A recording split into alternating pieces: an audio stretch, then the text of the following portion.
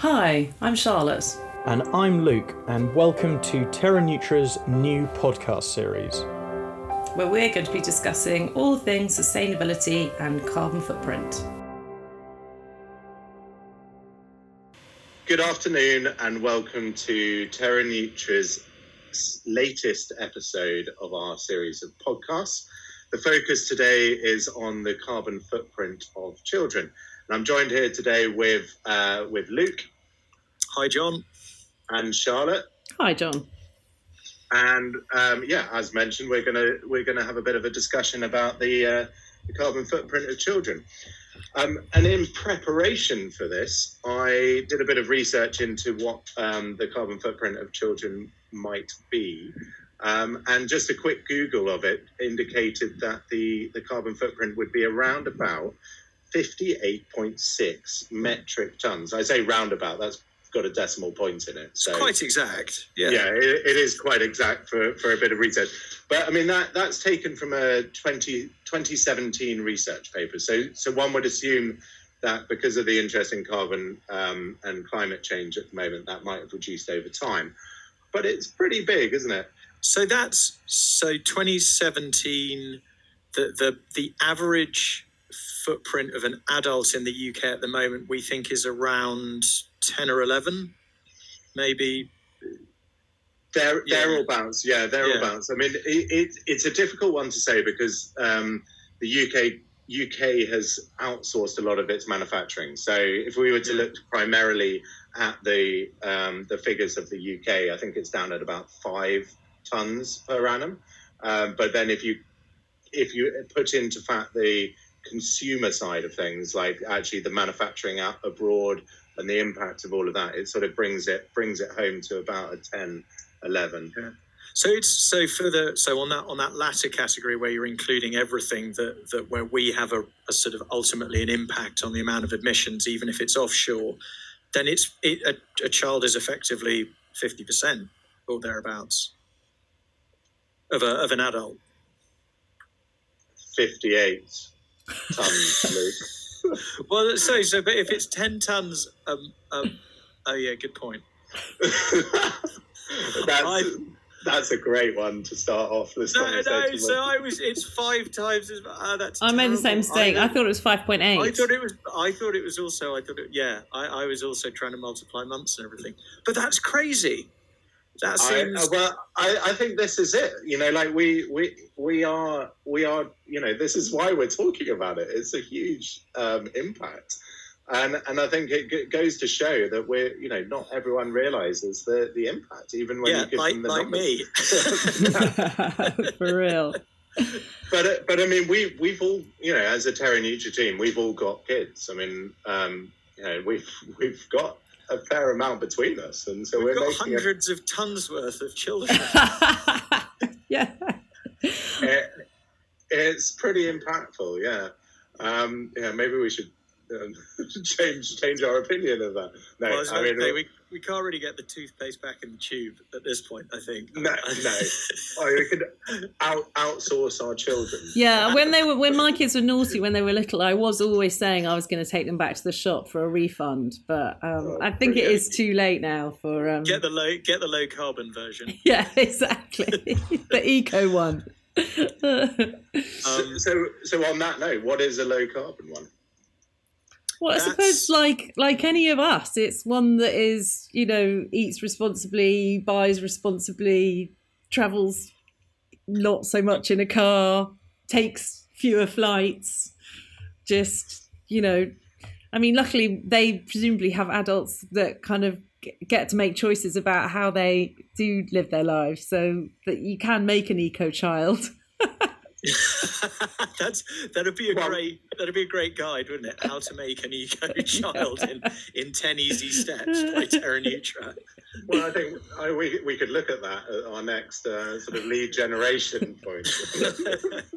But I remember we were talking about, my wife and I were talking about this, and she reminded me of a comment that I had made before we had our son who's 5 now, and I'm afraid I was at that point not necessarily thinking of the environmental impact of our soon-to-be newborn, but more the financial impact of our soon-to-be newborn.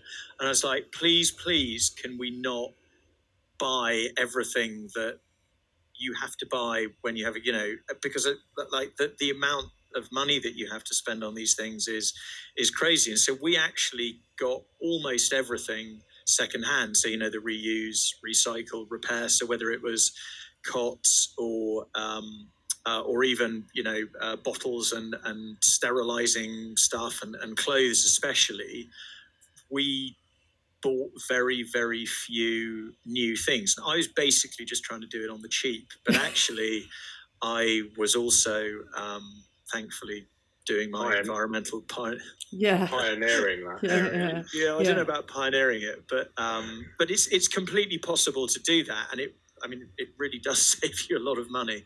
Yeah, and I guess one of the issues that new parents have is that they want new things for their new baby and their new children. And that's I know from our firstborn, who's 6 now, and I remember umming and ahhing about the choice of over a new item or a sort of second-hand item, and I have to say that sometimes I'm guilty of going with the new one because it's your new baby. And I guess it's a mindset that's okay, this was 6 years ago.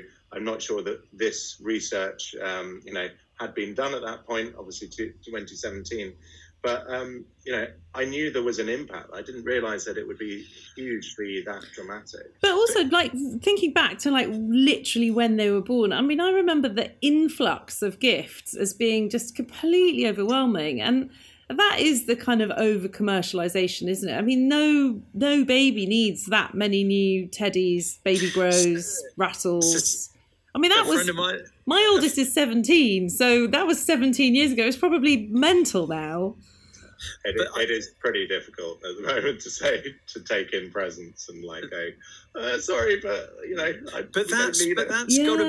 that's definitely got to be one of the biggest contributors to that number, which is not necessarily what the parent is contributing themselves, but what they're it's presents and its gifts and things like that. I'm kind of, and it's an ongoing process trying to sort of train, in inverted commas, my parents, my in-laws, and other people, please don't give our children this sort of present. Please give them this sort of present, if you're going to give them a present at all. If we're fortunate enough, at birthdays and Christmas and so forth, if we're lucky enough. But you have to be quite careful about that, because you can come across as being either presumptuous or sanctimonious or both, which or is ungrateful, or ungrateful, which is not a great look. But my heart always sinks a bit if something comes along and sort of brightly coloured wrapping paper, and it is literally the classic piece of sort of plastic junk that will last maybe 3 months and then be thrown away in inverted commas. And I feel like that's maybe a bit that we just don't think about, and is I would assume is a big contributor to that number. I would say so, and I guess I know a little bit more googling to do, I think, in terms of the stages and what classifies as a child in particularly in that number.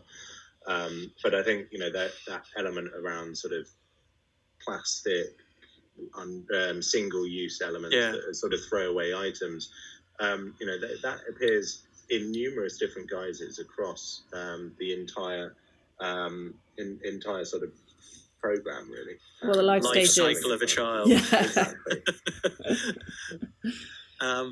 So I think Charlotte and I were sort of talking just beforehand about obviously you've got babies, and then you've got toddlers, and then you've got the sort of the different stages. And I think particularly for things like clothes, that you can probably keep the sort of the second hand or the hand-me-downs thing going for a while, for a number of years, right up to the point where at whatever age someone turns around and says, well, look, I'm not wearing my cousin's shirt, and that's the end of it. I'd like something different. But we've got into a sort of almost like a habit now, where every time we go and see cousins or or close friends or whatever will, depending on the ages of their children and vice versa, we will have a big bag of stuff, and it'll have clothes, and it might have toys, and it might have teddy bears, and there's a sort of there's a handover, and so and we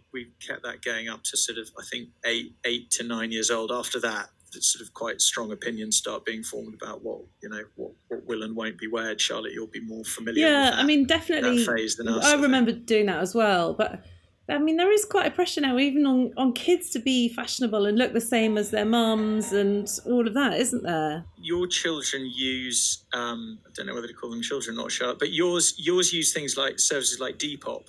Don't they? Where you can basically buy it's secondhand or it's resell, or I'm not sure the correct term. Yeah, my 15-year-old boy, he's really into that kind of thing. I mean, he's funny. He's kind of dragged us all to a car boot sale a couple of Sundays ago, and actually the other day lined them up on the floor, some stuff up on the floor, and showed me what he was going to sell on Depop. So. He's obviously I was just reading this morning about this flipping clothes, but he's definitely onto that. Well, you can't sell that. That was your present. That was my present to you. Did you? You said you liked it. No, he's got loads of kind of polo shirts and loads of things that he was like, folding up and put on, putting for photos and stuff like that. And I had another mum moaning to me saying, but then all the mums end up going to the post office and doing all the fulfillment. And I went, oh, no, he's quite good. He takes them himself. So, he's this little wheeler dealer on the clothes front. But that's great, though. That's like a sort of the start of a kind of circular, a sort of circular model, which would be good for the carbon footprint of a child. No, they all like buying their clothes off Depop, and there is a kind of funny little world of teenagers being mean to each other on Depop. There's always kind of messaging, and it's very funny it's a bit like a community. I mean, sorry, I've not heard of Depop before, so Google it. Yeah, so basically it's like, eBay for clothes, but it seems to have been kind of taken over by the teens, and there's quite a lot of styling goes on. But they do, how eBay is all about being a kind of responsible seller, and it's about your ratings and stuff. Well, the teen version of that is just basically like, why haven't you sent me my thing? Oh, I haven't, I couldn't be bothered. Oh, this is just kind of very funny. It's a teenage take. A teenage version of that, which is basically much less polite and a lot more lying. That sounds terrifying. I know. It makes for some quite good stories. Yeah, I know. So going sort of winding the clock back, like we used, when the children were babies, I think we used what am I trying to say? Nappies made out of recycled material, but we didn't use reusables. Yeah. So I think I was given some reusables, and I used them a bit sporadically. And I also used, I think they were kind of Moltex. They were kind of low chemicals. So they were kind of slightly brown, which people did laugh at me about. And I didn't really even know why, but now I kind of do know that it was kind of, no bleach and no nasty things. And most touching. Things end up brown anyway. It sounds like quite a good idea. It just started brown. Camouflage. Yeah. So I did my little bit. I can't say it was hugely. And I also kind of, I think it was like the early days of buying, kind of biodegradable wipes, and did attempted to buy the best wipes, but I think now we realise that they're mostly greenwashed and they're still plastic and not very good for the environment. So I did do wipes, but. When our kids were babies and in nappies and the like, I looked into a little bit of researched it in terms of the footprint of, say, a reusable nappy over a disposable one. And what I found out, or at least the research at the time suggested, was that if you had started off by using throwaway nappies and then you move to a reusable one, the actual carbon footprint of it all is potentially the same as just sort of, or not the same, but like having the impact of you using all of those reusable ones will not be mitigated by the carbon footprint that you've had to go into making them and that reusable one. Yeah, but I suppose just the longer they're used, the less. I think I was given mine, so. Yeah, I mean, I don't know whether they're sort of given as second-hand items to people. Yeah, as well. I mean, I'm not squeamish about that kind of thing. Just wash them; they're not. They were fine. I guess it goes back to that point I was making before about sort of new babies, new things. Yeah, there's a certain element of squeamishness. But yeah, I mean, I have to say I'm not. Back in the day, because of that, I am guilty of sort of using throwaway nappies with our children. And there was an element of sort of the washing aspect and the need to sort of, one might say, wash after leakage continuing, all of that sort of taken into account. But yeah, I mean, you do the best you can, don't you? Yeah, you do the best you can in the situation, but I mean, from all the way through the sort of the children's life, there's going to be that sort of impact. So even as a sort of a baby, you've got the nappies, you've got the new toys, the potentially second-hand toys, you've got the reusable wipes or sort of biodegradable wipes. I think now that you can get, and then as they get older, there's everything else that sort of goes with it. So obviously the food element, food wastage, the sort of the new clothes that as they grow, whether you shop at Primark because they go through their clothes so quickly. Yeah. I mean, there's all those sort of choices that you need to make, and I guess it's difficult to navigate. It really is difficult to navigate unless you're sort of savvy with everything at this point. So I don't know what your thoughts are on sort of early years clothing and the reuse of that. I mean, there just is when it comes to clothes, there are just so many clothes around. I mean, there's at that brilliant charity shop. There must be one near you guys. The Farah charity shops do all secondhand kids' clothes, and they display it beautifully. They do it in size order. So there are loads of options, especially now. I just think it's even easier than when my kids were little. Yeah, I mean, I come back to that sort of, the big bag of clothing that sort of gets handed round from child to child. And I think I was sort of trying to do that, and I should have looked before the podcast. That would have been good, but I'll go and look afterwards. Like if I looked in my, in the chest of drawers for my daughter, like what percentage would be, new and what percentage would be hand-me-downs and second-hand. And I'm pretty sure that there is a higher percentage. In fact, I know there's a higher percentage of hand-me-downs than there is of new. I think the thing about buying, it's one of the, what is it? I think and I can't remember the other three, so please don't ask me, but one of the models of circular business models is designed for durability. So if you, like with everything, if you buy something that isn't very well designed and isn't very well made, it's going to wear out quicker.